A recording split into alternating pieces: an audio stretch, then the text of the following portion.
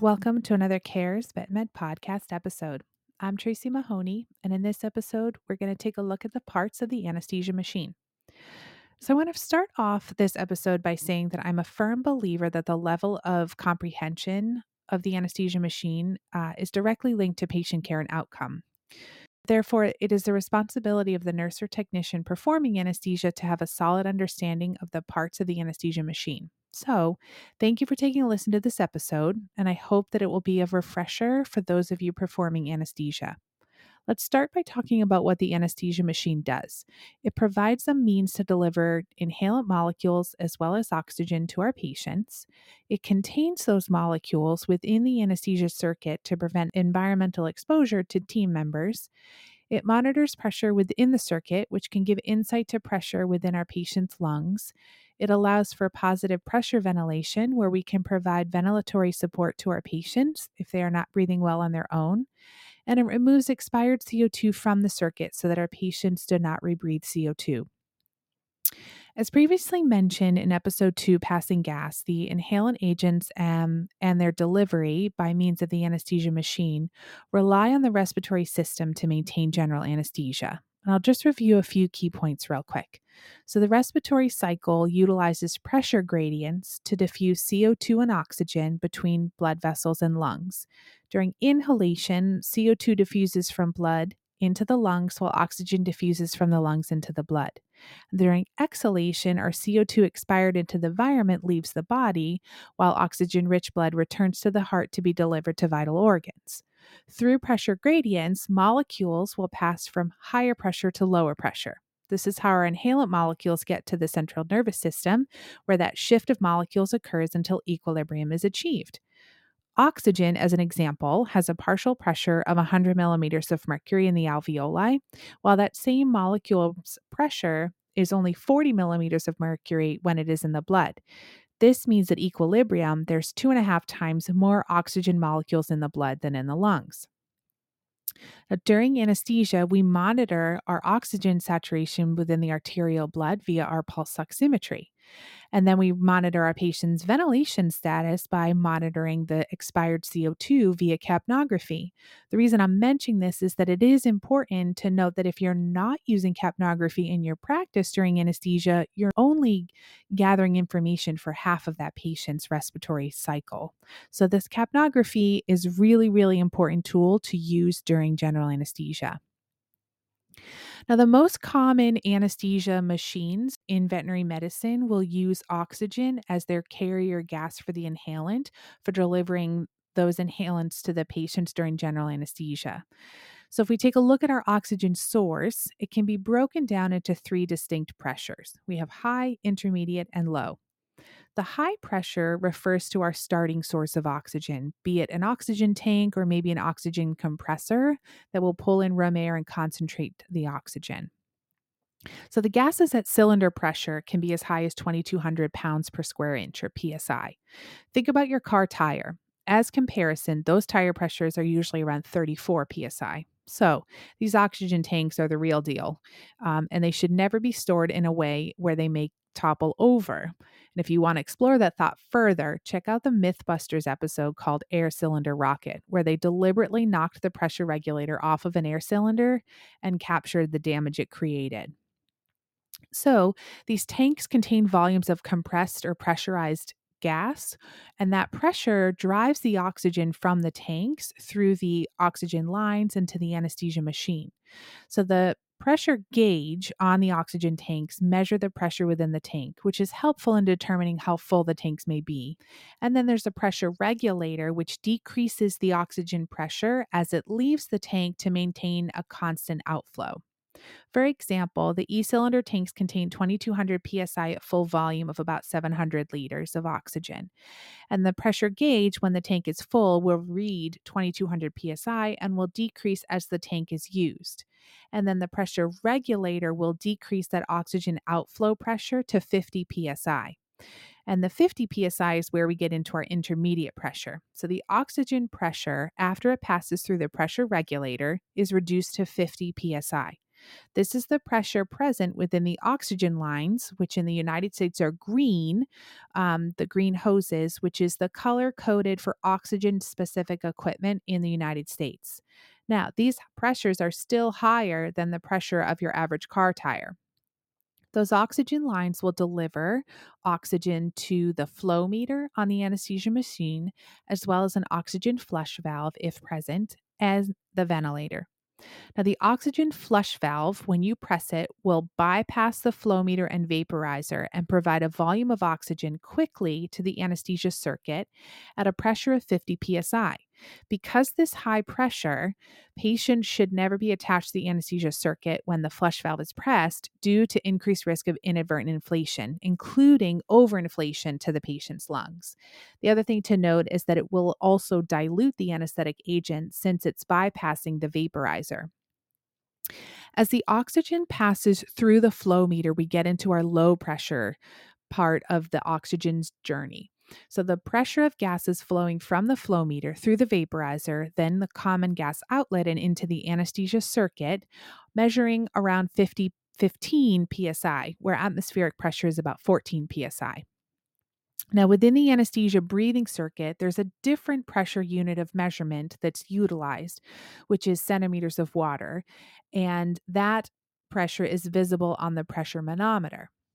So, if we were to further delve into the low pressure parts of the anesthesia system, we can talk a little bit more about the flow meter. So, oxygen passes through the flow meter, and the flow meter allows the user to set the amount of gas entering into the anesthesia breathing circuit in a rate of liters per minute. So, the flow rates are determined based on the patient's weight and the desired flow rate. Now, there's no standardized system existing to differentiate between the three flow rates, which are high, intermediate, and low.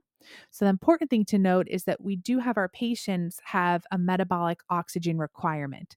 So, depending on the source and study that you read, references refer to the metabolic oxygen requirement of our small animals from anywhere from 4 to 10 mils per kg per minute. Now, I usually will round up to 10 mils per kg per minute to be sure that I'm calculating for and exceeding a little beyond the oxygen requirements and not undercalculating. Now, there are factors that will affect metabolism, and higher metabolism will increase our metabolic oxygen demand. So, if we can think of hyperthyroidism, shivering, hyperthermia, increased stress, etc. Now, if we talk about the flow rates on the flow meter, high flow rates refer to anything over 60 mils per kg per minute. So, calculating a high flow rate generally will be 60 to 100 mils per kg per minute. However, we do also use higher rates than that in patients that are on the non-rebreather circuit, and those rates go from 200 to 400 mils per kg per minute. Now, the intermediate flow rates are anywhere from 40 to 60 mils per kg per minute, and then low flow rates are going to be about 20 to 40 mils per kg per minute. So the low flow rates are just a little above the metabolic oxygen requirements of 10 mils per kg per minute. And the reason we would use low flow rates is that it actually will reduce the amount of waste that we're dumping into the environment. So less oxygen usage and less inhalant usage as well. Low flow rates can also be referred to as a closed circuit. Now, it doesn't mean that we're closing the anesthesia circuit off from the gas escaping the machine. What it means is that the patient is using a majority, if not all, of the oxygen. So we're getting the most use out of our oxygen delivery to our patient. As the oxygen passes through the flow meter, it then enters into the vaporizer. So the most common versions of vaporizers used in small animal practice are called variable bypass vaporizers. So within the variable bypass vaporizer, there are two chambers that are present, a bypass chamber and an inhalant or vaporization chamber. So the setting selected on the vaporizer dial, so the percentage that is set, will determine the amount of carrier gas that passes through the chamber that contains the inhalant, while the remainder of the carrier gas volume enters into the bypass chamber. Now, when the vaporizer is set to 0, all of the carrier gas enters into the bypass chamber as it passes through the vaporizer. And then as you increase the dial on the vaporizer, more gas will enter into the inhalant chamber, increasing the percentage of inhalant molecules passing through the vaporizer into the common gas outlet and into the anesthesia breathing circuit. Additionally, most commonly used anesthesia machines in veterinary medicine use a vaporizer out of circuit or VOC system. The common gas outlet refers to the universal attachment from the outflow side of the vaporizer that brings the inhalant and oxygen gases as they enter into the anesthesia circuit.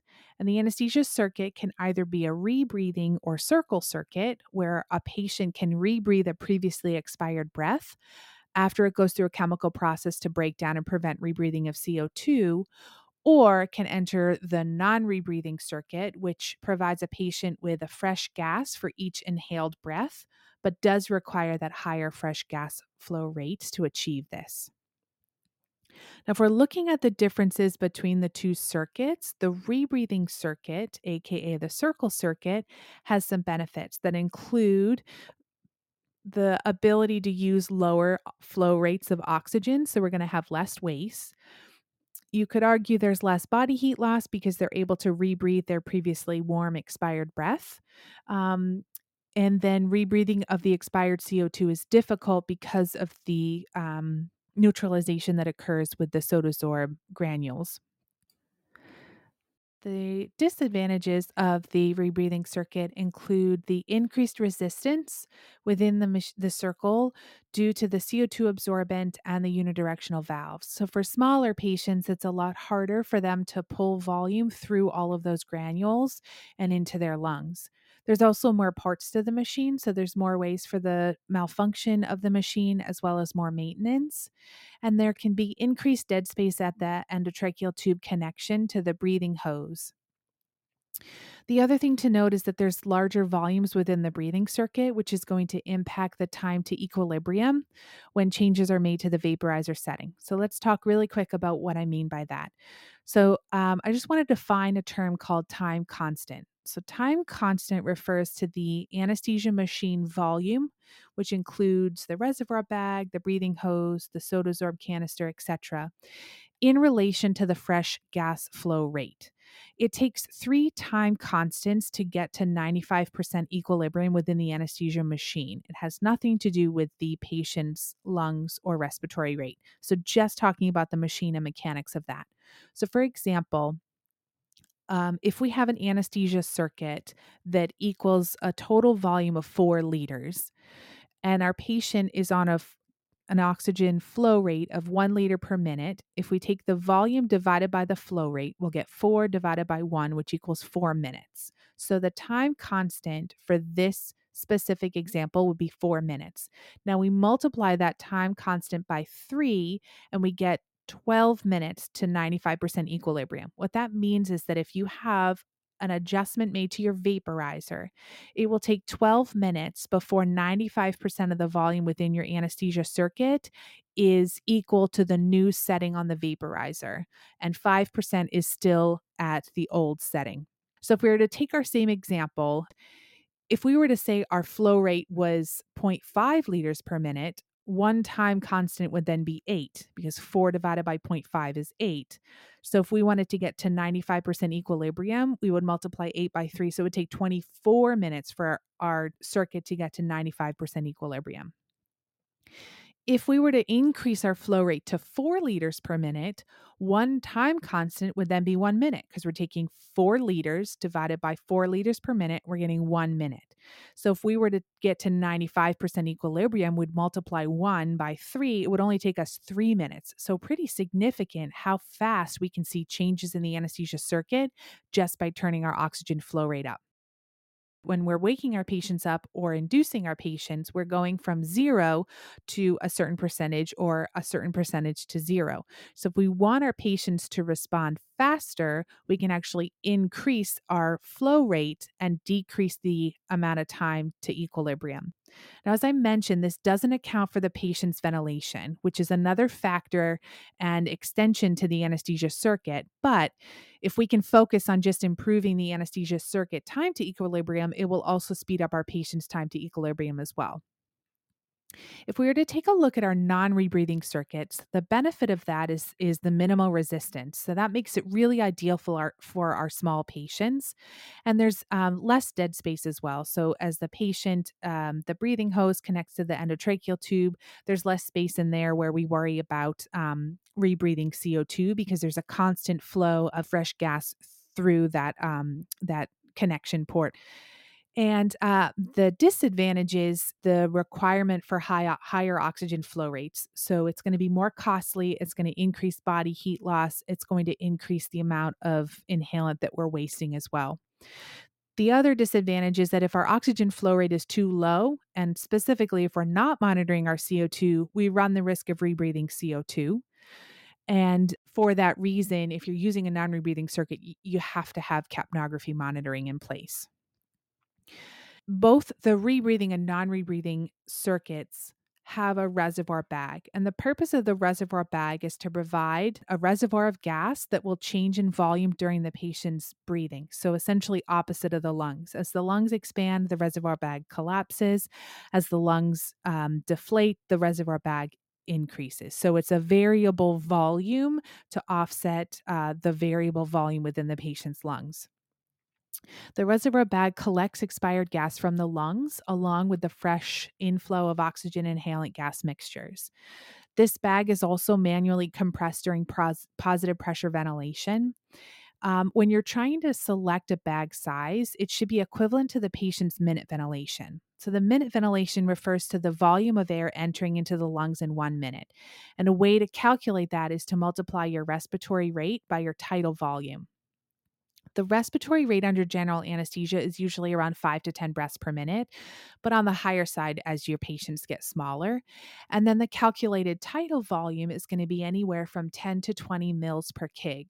Now, it's important to know you have to calculate your tidal volume off of your ideal body weight. So if you have a patient that weighs twice as much as it should weigh, you're going to artificially get a tidal volume that's twice as much what it actually is. So really, really important that you're calculating your tidal volume off of your ideal body weight. So let's take an example. If we have a patient's ideal body weight is 10 kilograms, we're going to multiply our 10 kilograms by our respiratory rate and our tidal volume to determine our bag size. Now, for calculations, I'll generally calculate on the higher end of the tidal volume, which is 20 mils, so that I can get a sense of what the higher volume might need to be so that I'm overestimating and not underestimating. So if we take 10 kilograms multiplied by 20 mils for a tidal volume, we're going to get 200 mils of a tidal volume. And then we multiply that by a respiratory rate. So if we multiply the respiratory rate by 5, we're going to get a 1 liter bag. And if we were to multiply the respiratory rate by 10, we would get a 2 liter bag. So our bag size for this patient would be either a 1 or 2 liter. Now, the goal in choosing a reservoir bag is you want it large enough to provide the reservoir of gas, but not so large that you can't visually observe the breath movements. And then the reservoir bag should never be collapsed. So there must always be a reservoir volume available for your patients to breathe in. Okay, next let's take a look at the parts of the machine that are unique to the rebreathing circuit or circle circuit only. The first thing being the carbon dioxide absorbent. So exhaled gas, which contains CO2, plus fresh gas as well, is pulled from the reservoir bag through the absorbent canister and into the inspiratory limb of the breathing hose during inhalation. There's an absorbent present within the Sodasorb canister, which is either soda lime, Bear lime, Amsorb, etc., and it will neutralize the CO2 as it passes through the granules. Resulting product is water, calcium hydroxide, and heat. And it's also important to know that the outcome of this chemical reaction does not affect the inhalant gas concentration. Now, there are routine recommendations to replace the granules because they don't last forever. And so the recommendation for replacing the granules is based on hours of use and not set by a time frame. So the granules should be changed as per the guidelines listed on the packaging of whatever product your hospital purchases. If you're running a case and you notice a change in color, like the white granules are turning blue or purple, and it appears that about 50% of the granules have changed in color, that's another indication that when that case is finished, you should probably change the granules because a lot of them have been exhausted at that point. Now, it is important to know that the color will revert back to white after some time. So this is less reliable, but more of a reference to use when you're running a case. And if you see a visual difference in the amount of white granules that have changed color, if it's significant enough, then it should be an indication to go ahead and change those granules after that case. Capnography will actually detect when the absorbent granules are exhausted because you'll see the presence of inspiratory CO2. And then when you're looking at the consistency of the granules, fresh crystals or granules will crumble, whereas exhausted crystals or granules are very firm. The other part of the machine that's unique to the rebreathing circuit are the unidirectional valves. So these valves are how we have the gas flowing in a constant single direction. We don't get a backflow of any volume. So when one valve is open, the other valve is closed, and they change based on what part of the respiratory cycle we're in, whether it's inspiratory or expiratory. Now, for both circuits, the rebreathing and non-rebreathing circuit, we have gas coming into the anesthesia circuit. We need to have a way to remove that volume as well. And so volume leaving the circuit will go through what's called the adjustable pressure limiting valve, or APL valve. Now, keep in mind, this is not the pop-off valve. So the pop-off valve is either open or closed, but the APL valve is either open or closed, or it can also be set to varying pressures by partially closing it.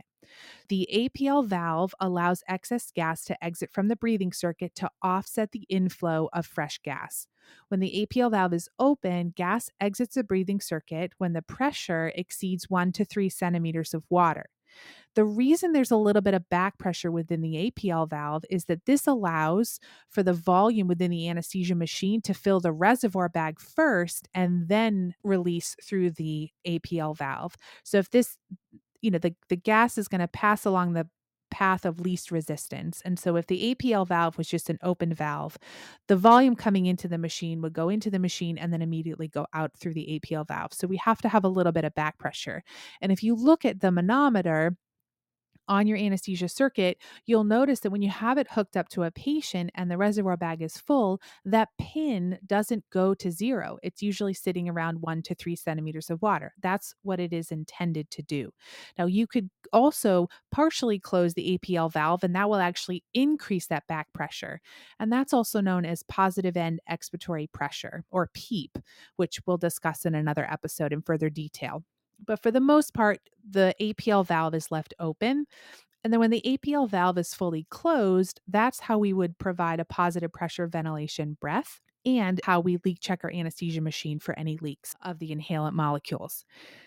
The anesthesia machines may also have a negative pressure relief valve, which will allow an inflow of room air into the circuit in the event that there's not enough volume within the circuit for the patient during inhalation.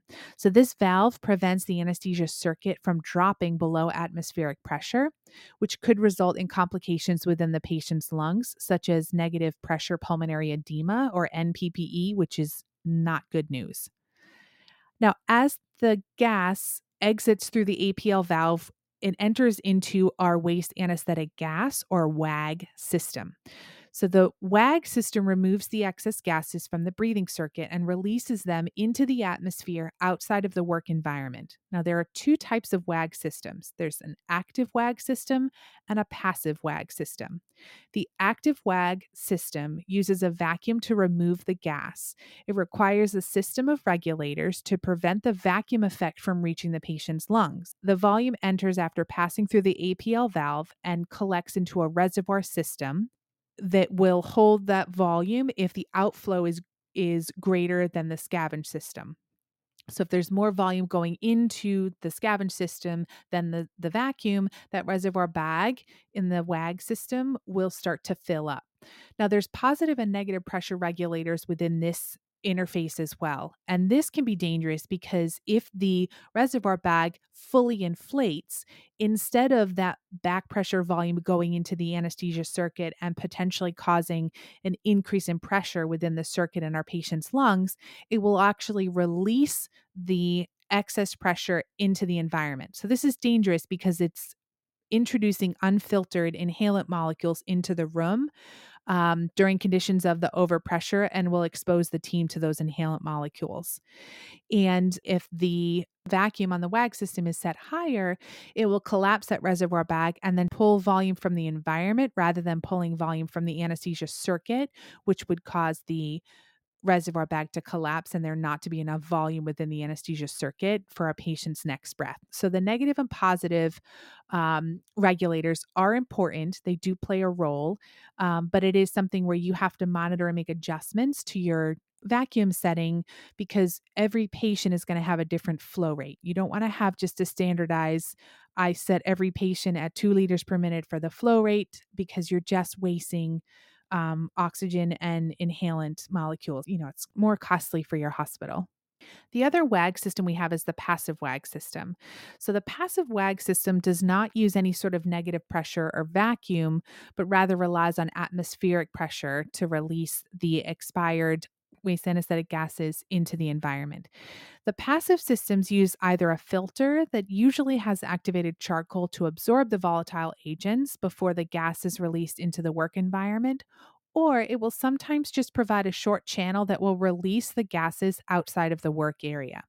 Now, it's important to note that the filters that are used must be replaced after a certain time, and the time and weight gain is usually dependent on the specific brand. So, you always want to refer to the manufacturer user guide on what that weight gain looks like. So our hospital uses the F-Air canisters, and the instructions are right there on the canister of how to use it. It says weigh it initially, document that weight, weigh it before every use, weigh it after every use. And once you've had a 50-gram weight gain, then the charcoal absorption has been exhausted and you have to toss it out and get a new one.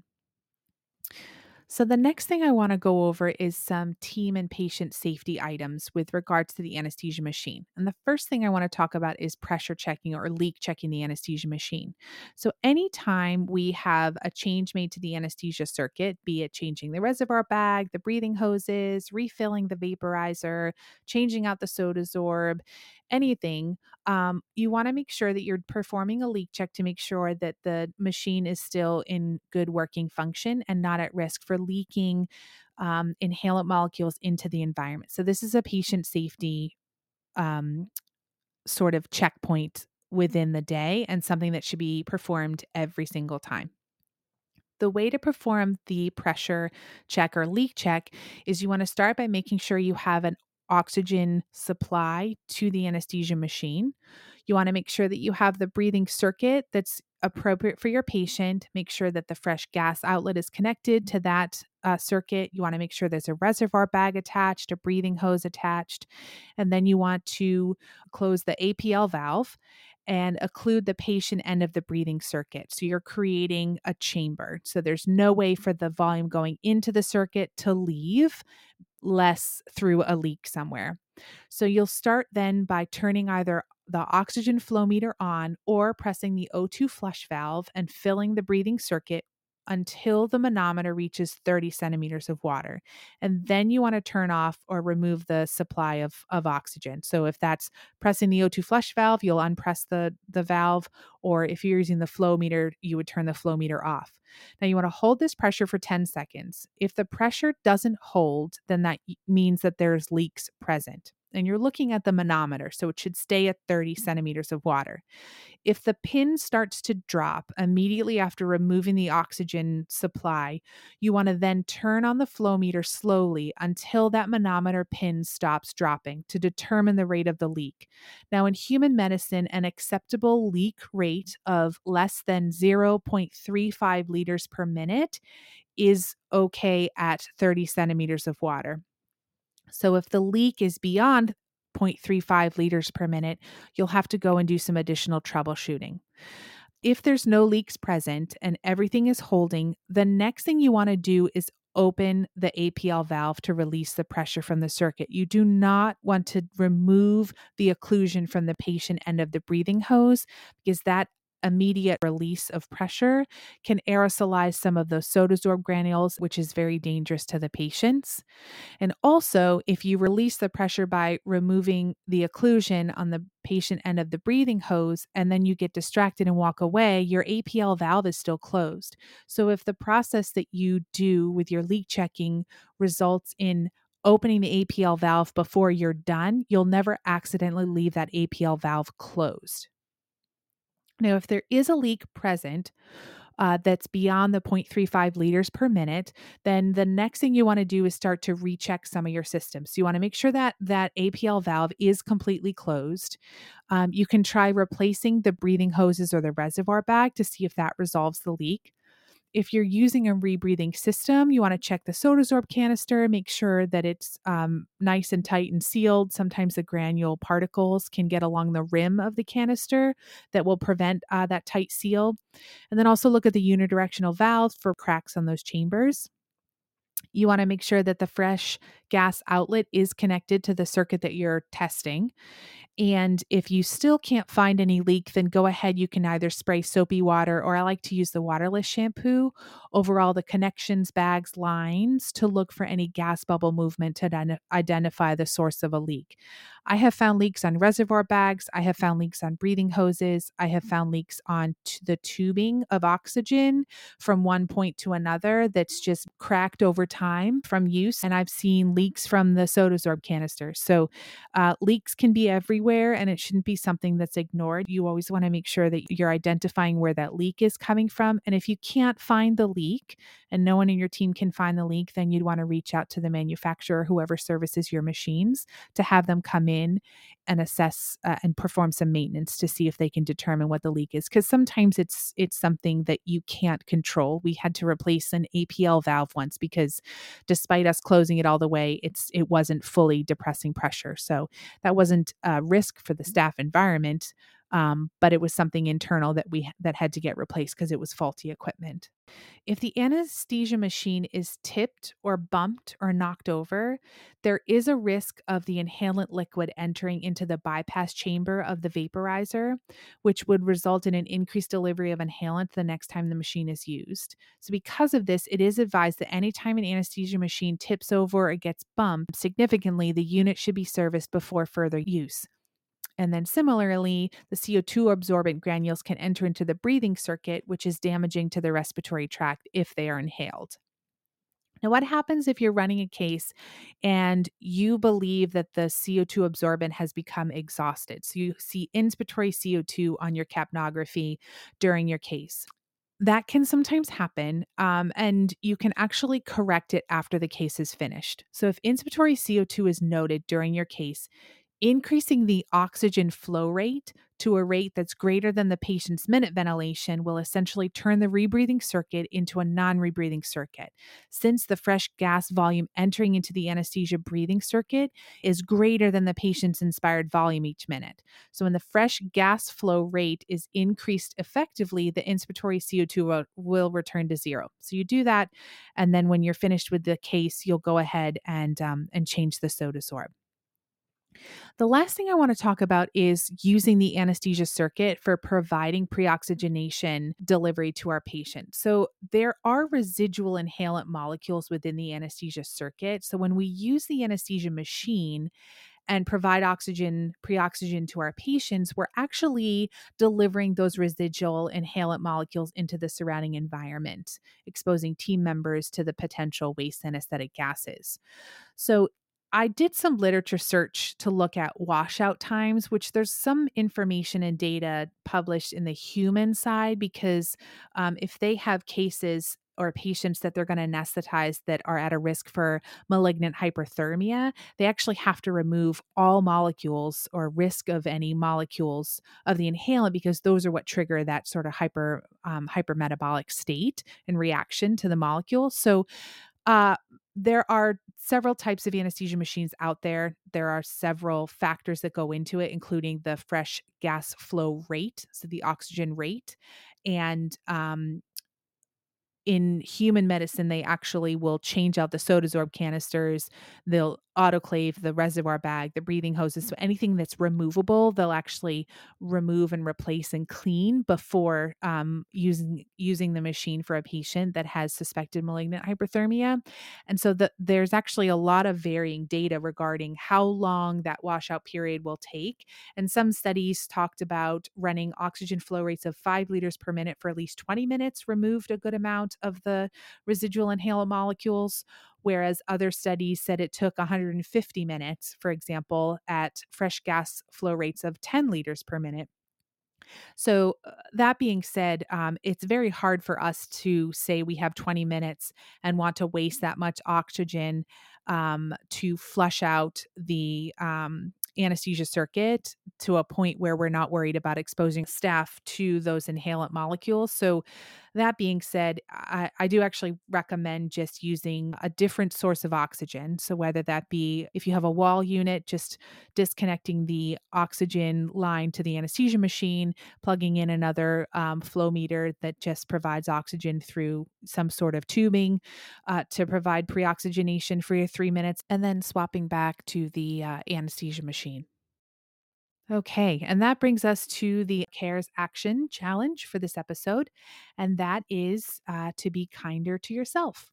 So, my question for everyone, including myself, because I am guilty of this, but have you ever found that you judge yourself in a situation that you wouldn't consider judging someone else in if they were in that same situation? Be it that you're struggling to learn a new skill or forgot to do something. If the answer is yes, then I challenge you to give yourself some grace the next time you find you're being hard on yourself. And I am guilty of this too. And so I also have to challenge myself to remember this and to give myself a little bit of grace as well.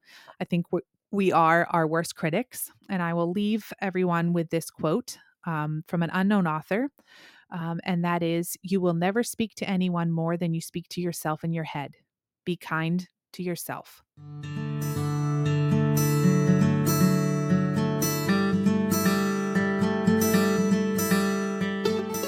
All right, and that's a wrap. Thank you for taking time out of your day to listen to this episode. I hope there was information discussed that will be helpful for you in your day to day. If you have any feedback or suggestions on this or future episodes, including joining me to talk about anything anesthesia or veterinary medicine related, or hey, even life lesson related, really anything that you're passionate about, I'd love to hear from you. You can email caresvetmed@gmail.com or connect with @caresvetmed on Facebook, X, Instagram, TikTok, and YouTube. This podcast is available through Apple Podcast, Amazon Music, Spotify, YouTube, and on caresvetmed.com.